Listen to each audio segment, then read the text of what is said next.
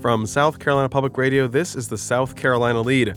I'm your host, Gavin Jackson, and this episode was recorded on August 18th, 2023, from South Carolina Public Radio studios here in Columbia. Just so you know, some information in this podcast may have changed by the time you've heard it. In this episode, we return to the Iowa State Fair. How you doing? And we hear what Senator Tim Scott had to say in between flipping pork chops, Donkey sauce? and fielding questions about former President Donald Trump's fourth indictment, which we also take a look at in this episode. And we hear from several members of the congressional delegation during the South Carolina Chamber of Commerce's Washington night. The Lead loves hearing from everyone. That's why we have a voicemail box set up so you can call to share your thoughts, hot takes, and questions at 803-563-7169. We'll also be interested in hearing your feedback about the podcast itself, what you like and what you don't like. We want to hear more or less of. Leave us your name, where you're calling from, and what's on your mind. And if you don't want to be on the podcast, just let us know. Call or text 803-563-7169.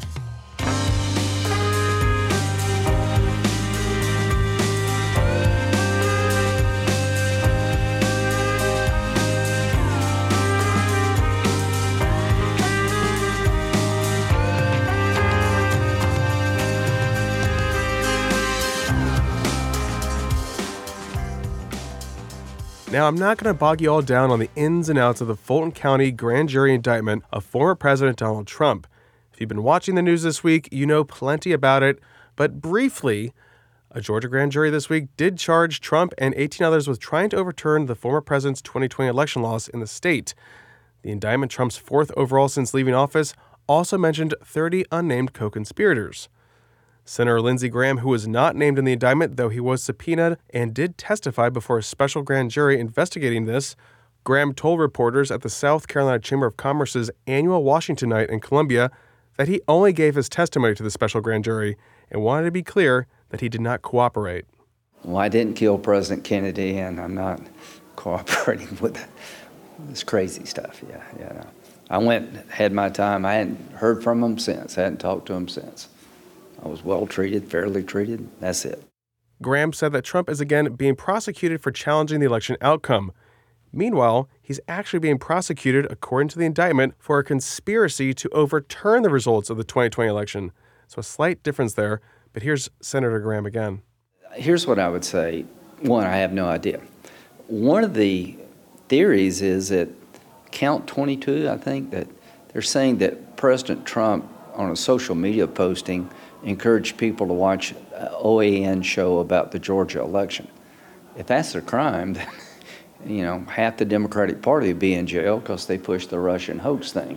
Some of this is really hard to get your head around, that they're going to charge people giving a news conference that the prosecutor thought was false information.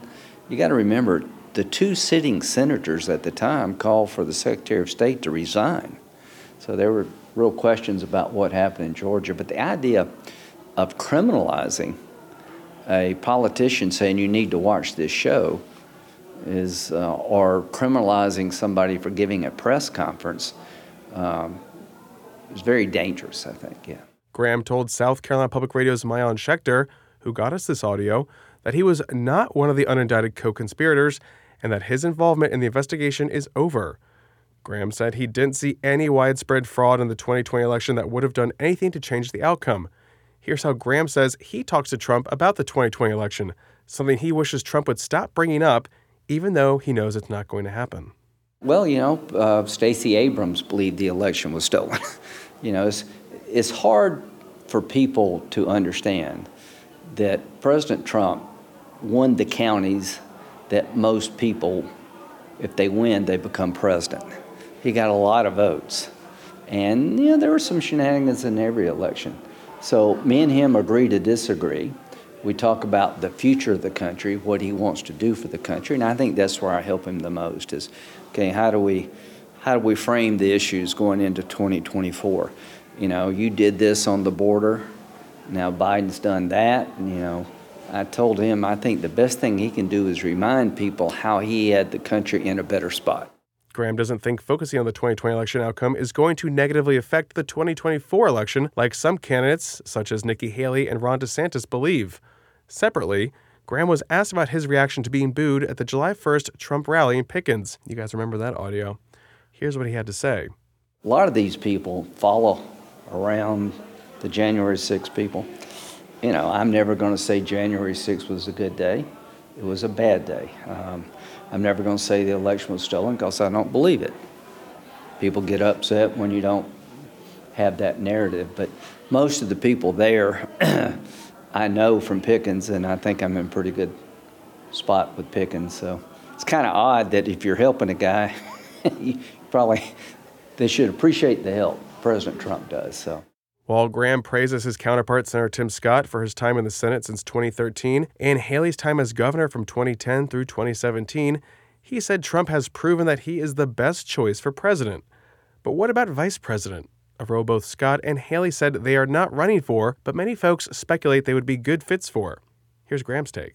I don't think there's a better choice for President Trump if he gets the nomination for VP than Tim Scott. Is there a future for Nikki Haley? Yeah, totally.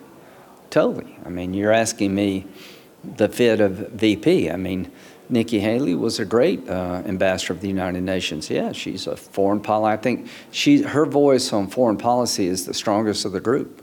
I mean, she really gets why we need to make sure Putin loses in Ukraine. So, no, I think both of them have very bright futures. But the question is about VP. If Trump wins, he's going to have to pick a VP, right? I can't think of a better choice than Tim Scott. Jumping to Washington night itself, Graham participated in a forum with 2nd District Congressman Joe Wilson, 5th District Congressman Ralph Norman, 4th District Congressman William Timmons, 7th District Congressman Russell Fry, and 1st District Congresswoman Nancy Mace, who spoke about artificial intelligence and how to regulate this rapidly growing and influential technology. Here's what she told former House Majority Leader Gary Simrall, who was moderating. I actually started my career, my first job after the Citadel was as a computer engineer. I knew 6 programming languages. I got my start in tech. And when we were talking about technology and AI is making sure that we don't overregulate. And you've got guys and gals in Congress today, in DC, who don't know how to log into Facebook. And these are the people that are charged with, providing the guardrails for AI in the future. Yeah, no, let's not do that. And so number one, my goal is to make sure that we don't over-regulate. We, as you know, being majority leader, we have some really crazy regulations, not just at the federal, but the state level too. You got to have a license in South Carolina to hang wallpaper, for example. One of the things I learned as a state lawmaker. But we don't want to over-regulate. We want to make sure that we allow innovation to happen, but at the same time, the number one thing we have to do with regards to AI is understanding what current laws do we have on the books at the federal, the state, and then local level that AI would be applicable to. People are worried that AI is going to create bioweapons. Well, guess what? That's already against the law. So it's how do our current laws, how are they applicable to advances in AI? The second thing is we want to make sure that we use AI in innovation, especially not just as an offensive way with our adversaries or our enemies, but also defensively. I just came back from overseas. I was in 5 time zones in 8 days, visiting intelligence sites, military sites, disclosed and undisclosed, learning about some of the things that we are doing. But AI will really help us harness all the data that we get and how do we filter that data and get to the nuts and bolts of the things of terrorists who want to blow up our country or do harm to us and our citizens here and abroad. How do we use AI to our advantage? And there's so many opportunities to do that. We don't want to lose sight of that. There's a lot of opportunity. AI is not taking over the world tomorrow. ChatGPT is actually very dumb.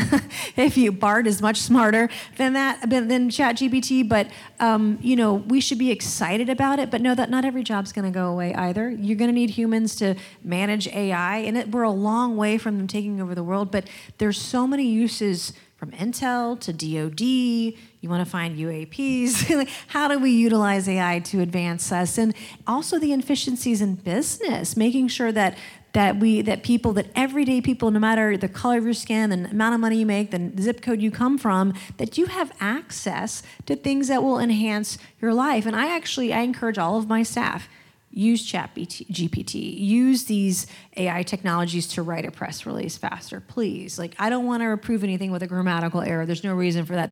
Congressman Timmons spoke about the major spending over the past few years causing inflation and how spending will lead to a major showdown this fall when it comes to a potential shutdown if lawmakers don't reach a funding solution by September 30th, ahead of the start of the new fiscal year on October 1st. You say, what can we do about inflation and interest rates? We've already done it. The Republicans now control the House. We are done spending. We have spent $7 trillion. I say we, they. COVID was the excuse for the Democrats in Congress to spend $7 trillion, and that caused inflation. And what's wild to me is that we can't even agree on that. I have a lot of friends across the aisle. We work together on a wide variety of issues, and a number of very senior economists that served in the Obama administration and a number of members of Congress have acknowledged that runaway spending, that spending $7 trillion in the last 4 years is what has caused inflation. But the vast majority of my colleagues across the aisle refuse to even agree that that is the root cause of this problem. But the good news is we're done. We're not spending any more money than we have to, and we're going to do everything we can to limit expenditures going forward, and you're going to see that come to fruition here in the next few weeks with the looming shutdown and a possible continuing resolution. Now, while there's a lot of truth that stimulus bills, which kept the American economy afloat and humming during the pandemic, caused inflation, they were not the only culprits. As the global economy stopped and then started back up in an unprecedented way following the pandemic, supply chain issues and shortages were rampant. People spent way more on goods than services amid an uneven recovery. Oil and gas prices, which were drastically low during the early pandemic days, creeped up and then skyrocketed following Russia's invasion of Ukraine in February 2023.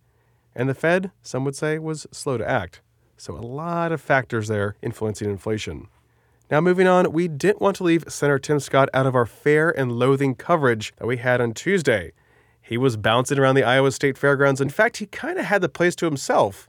Besides former Arkansas Governor Asa Hutchinson and Texas pastor Ryan Binkley, neither of whom are registering in Iowa polls, Scott has maintained a distant third place behind former President Donald Trump and Florida Governor Ron DeSantis. So yes, he had a bit of an advantage compared to the madness of the weekend, but that didn't mean he had the news cycle to himself because just a few hours earlier, Trump was indicted for the fourth time, like we were talking about there. Now you can hear NBC's Ali Vitale ask Scott about Trump's hour-long call in January 2021 to Georgia's Secretary of State Brad Raffensperger, following Trump's loss in Georgia by 11,779 votes. I know we've talked about the two-tiered system of justice, you see it in the past, but if we could look into Georgia specifically, right? We all heard that phone call with the former president, then president at the time, where he said, just find me the requisite number of votes that I would need. Doesn't that feel anti-American? Doesn't that feel like not what a president should do? Well, we should continue to say it as I see it, which is that we see the legal system being weaponized against political opponents. That is un-American and unacceptable. And at the end of the day, we need a better system than that. And I frankly hope to be the President of the United States where we have an opportunity to restore confidence and integrity in all of our departments of justice in the country. Yeah, but that phone call, you heard it, right? Yes, but we've just drawn different conclusions. You think it's fine? You would do that as president? Scott worked the fair crowd, popped on a radio show, flipped pork chops, and took in the multiple cattle barns at the fair. He declined to speak at the Des Moines Register's political soapbox, but he did, however, speak with Iowa Governor Kim Reynolds at her Fairside Chat. They spoke about school choice, which we hear Scott talk about almost every time he goes to Iowa, including his first trip to the state that came just after Iowa passed a school choice law. Now, Scott also spoke directly about American-China relations. So it is not the strength of President Xi, it's the weakness of President Biden. We need to understand the problem we face as a nation. America is the greatest land on God's green earth. We need to stop the Chinese, though, the Chinese Communist Party, from buying our farmlands, number one, spying on our kids, and stealing our jobs and our supply chain. You need to have a president with a backbone who will stand face-to-face, toe-to-toe with President Xi and say, not on my watch, not in my country, I am that president, number one. Yeah, balloons breaching our sovereign territory. They're made in China 2025 is stealing our intellectual property to create the battery future for the world We are the ones that come up with the ideas, and then they literally steal it from our companies. That's one of the reasons why we must have a president who brings home our supply chains, who brings home our jobs, and creates it and makes it in America. I have something called Made in America, which is a plan to create 10 million jobs by bringing our supply chains home and focusing in 3 specific areas. Energy, because I believe energy independence is national security. We have certainly strayed away from that, haven't we? We've given it away. Oh, my goodness. And number 2, we can create high-tech manufacturing jobs paying 6 figures to Americans to do the work and build the things that our nation needs. And number 3, innovation will help us cure cancer in less than 10 years, in my opinion. We will have the strongest economy, the strongest healthcare system if we focus on the private sector and not the government. That was Senator Scott and Iowa Governor Kim Reynolds there at her Fireside Chat. Now, the Washington Post reported that the Scott campaign is dropping $8 million on an ad buy, with $6.6 million going toward TV ads in Iowa and New Hampshire through November. Money will also go toward radio and digital ads as well. This is the campaign's second major investment following a $6 million ad buy in May. The Trust in the Mission Tim Super PAC supporting Scott announced a $40 million ad buy in July. It will run ads from September through January. And more Tim Scott news, he will be sharing the spotlight at Congressman Jeff Duncan's Faith and Freedom Barbecue. The annual event, which is expected to attract some 2,000 conservatives on August 28th in Anderson, typically highlights a prominent Republican as its keynote speaker, such as former Secretary of State Mike Pompeo last year. This year, Florida Governor Ron DeSantis will be addressing the crowd, but Duncan also announced that Senator Scott will be there in his capacity as a senator, not a Republican presidential candidate who is fighting hard to surpass DeSantis. And of course, everyone there will be able to differentiate between that. Of course, I am sure the DeSantis folks are pumped, as are the Haley folks for not being there, right? But Haley will be holding a town hall earlier in the day with Congressman Ralph Norman and State Representative Mike Neese in Indian Land. But again, Duncan's event isn't a cattle call for these candidates. It's kind of a missed opportunity, if you ask me, since we don't have many of those big events with all these different candidates. Nevertheless, we'll be watching closely all the activity on August 28th and maybe even see former President Donald Trump in the state. Good. This will be 5 days after the debate, so a lot of folks looking for that attention. And an FYI, the Charleston County Democratic Party and WCBD held a Senate District 42 candidate forum on Thursday evening. I'd be sharing with you what some of the candidates had to say, but unfortunately the event was not live streamed as I was told it would be. So if you live in that Charleston district that was formerly represented by Senator Marlon Kimpson since 2013, well, you're on your own. Or you can watch a low-quality recording of the event on the Charleston Dems Facebook page. I wasn't going to subject y'all to that low-quality audio. It's my choice. Now, the three-way Democratic primary is between State Representatives Wendell Gilliard, J.A. Moore, and Dion Tedder, and it takes place September 5th. A primary runoff, if necessary, will be September 19th, and the general election for that seat is November 7th. Now, Representative Gilliard did not participate in the forum due to a scheduling conflict with a fundraiser that he had planned with former state rep and CNN commentator Bakari Sellers. The special election is necessary since former Senator Marlon Kimpson resigned after being appointed to President Biden's Advisory Committee for Trade Policy and Negotiations. Early voting for the special primary election begins on Monday, August 21st, and it ends September 1st. All eligible registered voters in Charleston County can vote early at the Board of Voter Registration and Elections headquarters located at 4340 Corporate Road, North Charleston. Don't forget to bring a form of identification to the polls. And if you're not sure you're in District 42, check out scvotes.org.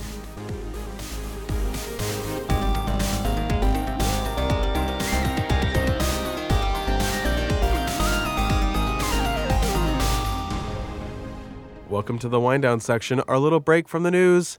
We're glad you're here, aren't we, AT?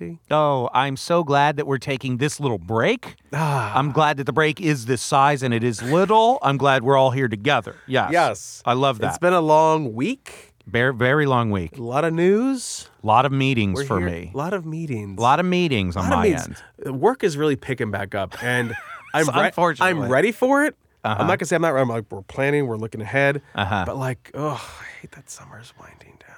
The summer's winding down, and that's always after my birthday. We are also winding July down 8th. here. Yeah, we're also winding down. That's how it works. That was always like the thing about my birthday early in July. It's like, it's always great, still summertime, but then there's always the talk. Yes, Back to school starts up, advertising, you're just like, ugh, like so bad. Come on, guys. And then my birthday, early August, they start doing like a little bit of like pumpkin beers and just you're just like, it's not fall yet. Let's not do this. Let's not do this. And here we are, just talking about 2024. And just a little heads up for the fall freaks out there. It's not going to be like cool and crisp. It's supposed to be forecasted to be pretty warm. You leaf freaks. So summer's going to continue on, folks. Just deal with it. Anyway, let's get back into the ethos of this moment in the podcast. Hashtag fall freaks. Hashtag leaf peepers. Call me. Anyway, Gavin, we did get a call. It's from an old friend. Oh. A little travel horror story, or I would say a travel advice, a little bit of advice to give you, okay? Good. We got some travel stories I want to share in this podcast. Yeah, so after this, you ready? Yes. Here we go.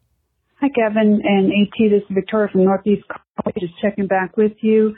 Sorry, recent flight issues from Miami. The story reminded me of a situation decades ago when I was flying with a companion. I was in the middle seat. The companion was in the window, and then another lady came to the aisle. Back then, I was really motion sickness, so I always make sure I had one of those air sick bags. I was looking, and I couldn't find one. Tracked down the flight attendant to give me one, and the lady was noticing the conversation, and she asked the flight attendant, and then the lady stood up. She said, "No offense, but I'm going to move to another seat," which worked out well.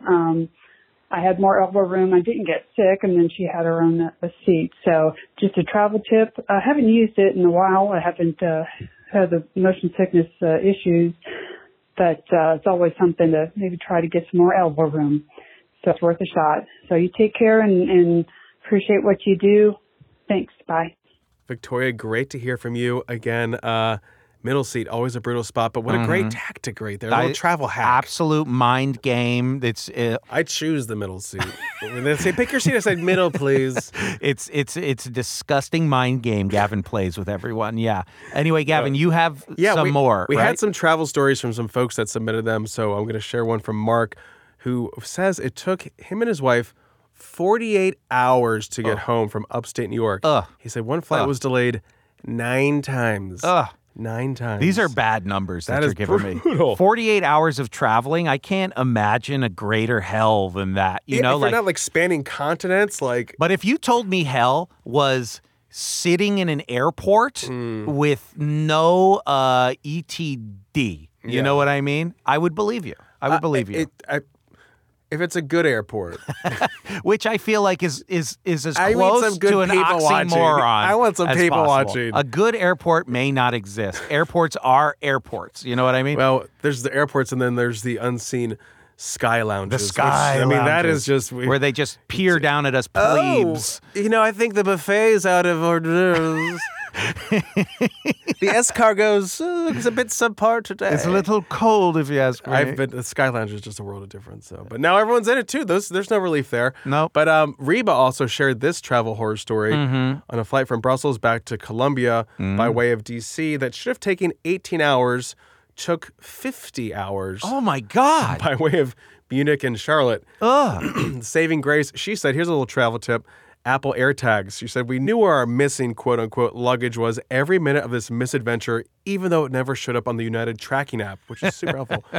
We ended up landing in Charlotte, originally scheduled for Colombia. But United told us they weren't able to identify luggage and check back the next day. So thankfully, the Apple AirTags, Reba was able to find it at Colombia right when they opened up here. And she said, "They let me into the lost luggage closet where our bags were stored. United was still showing them in D.C. Oh, so much fun. Get the AirTags, folks, if you're traveling, especially international. I just love the idea of the lost. I would love to go to like the LaGuardia lost luggage. Yeah, that's mine. That Louis Vuitton bag is mine. Oh, yeah, I recognize it. Yeah. What's in it? Shirts. Actually, this one's not as heavy as it should be. What's in that one? I would love to just take a peek in there and see what you could find. Yeah, they auction them off. That would be so good. But I told Reba, I was like, it's always a pain to lose your luggage. My mom lost it when we were going to Greece 2 years ago, but it came the next day. Yep. She also packed some in her carry-on, but better to lose it on the back end. Yes. Coming home than when you're international. You don't want to be in a foreign country without your underwear. Right? And here's the address for this Airbnb we're staying at. I don't know what it is. Does this look right to you? There's going to be a hostel and no one's going to speak English, but please bring my bag. There was despair when my mom, my aunt, my uncle lost all their luggage. I was having the best travel. I was in the bubble. I was like, well, I got luggage. I got stuff you guys can wear so we can jump in the pool. But everything came the next day and it was fine. But those travel stories, man, keep them coming. Please, yeah. I mean, a lot of people hate travel, and I understand that. I think we might all be the baby that barfed next to me.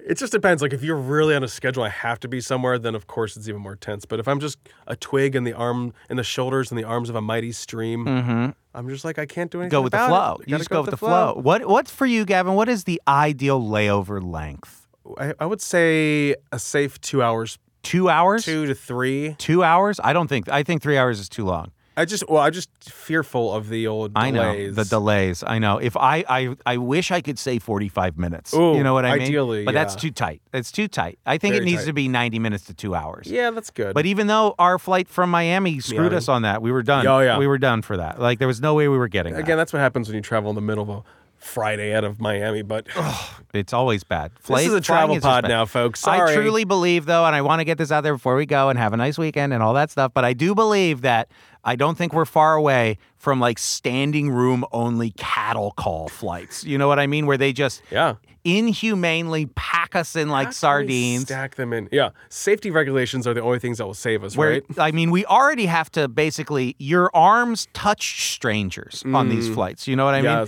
We're close to just full body being stuck up against people you don't know. Can we just stack you horizontally somehow? It's going to be something like that it's a pure numbers game. They're already selling too many tickets for every single flight. So how long until we're just like it's a train in New York City, a packed subway car? You know? I'm telling you, safety regulations will prohibit that happening.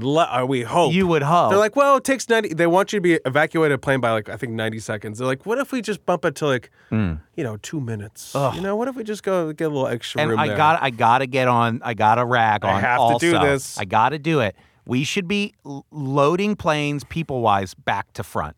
They say it doesn't make a difference. That's not true. They say they have done the studies. There's no way. There's nothing that makes a difference. It is a lie. It is people being like, where are you?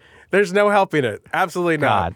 If you clap when the plane lands, please call and tell us why. Okay, I need to know. I need to know because you are more likely to die or get injured in a automobile accident than a flight. Do you clap when you get home? Yeah, every time. Yes. We're not going to go into my automotive issues this week. We'll save it for next week. All right. We got to spare the people all this just turmoil. Anyone, have a good flight, everyone. Have a good flight. Clap. Turn your phones off. Clap when you land. We love you. Stand up immediately in the aisles. Oh, also recline your seat. Everyone loves all the when you way do back. That. Yeah, I just love being 6'3" and having no room when it's upright. Just put it all the way back. And when please. you get up, make sure you grab the seat in front of you and shake that. I love that. Yeah, these are all great. These are our travel tips. Anyway, have a good weekend. If you're flying, I'm so sorry. There used to be good airlines. Now they're all just bad. No, it's just we have to go private all the time. That's why Gavin and I got the lead plane. And thank you so much, you guys. Our Patreons. We thank you. Our foot finders. Thank you so much. Anyway, have a good weekend. We love you. Thanks for listening to the pod. You can show us your appreciation by leaving us a review on Apple Podcasts or a voicemail like Victoria at 803-563-7169. You can also text us at that number or email us gjackson@scetv.org, ashire@scpublicradio.org, and you can stay up to date with the latest news on scetv.org and South Carolina Public Radio.org. How many .orgs am I going to say? And don't forget to support your local newspapers.org. For the South Carolina lead, I'm Gavin Jackson. Be well, South Carolina.org. My dad is super pissed. I talked to my dad. You better believe I told my dad about this. You be ready to hear from his lawyers. Okay.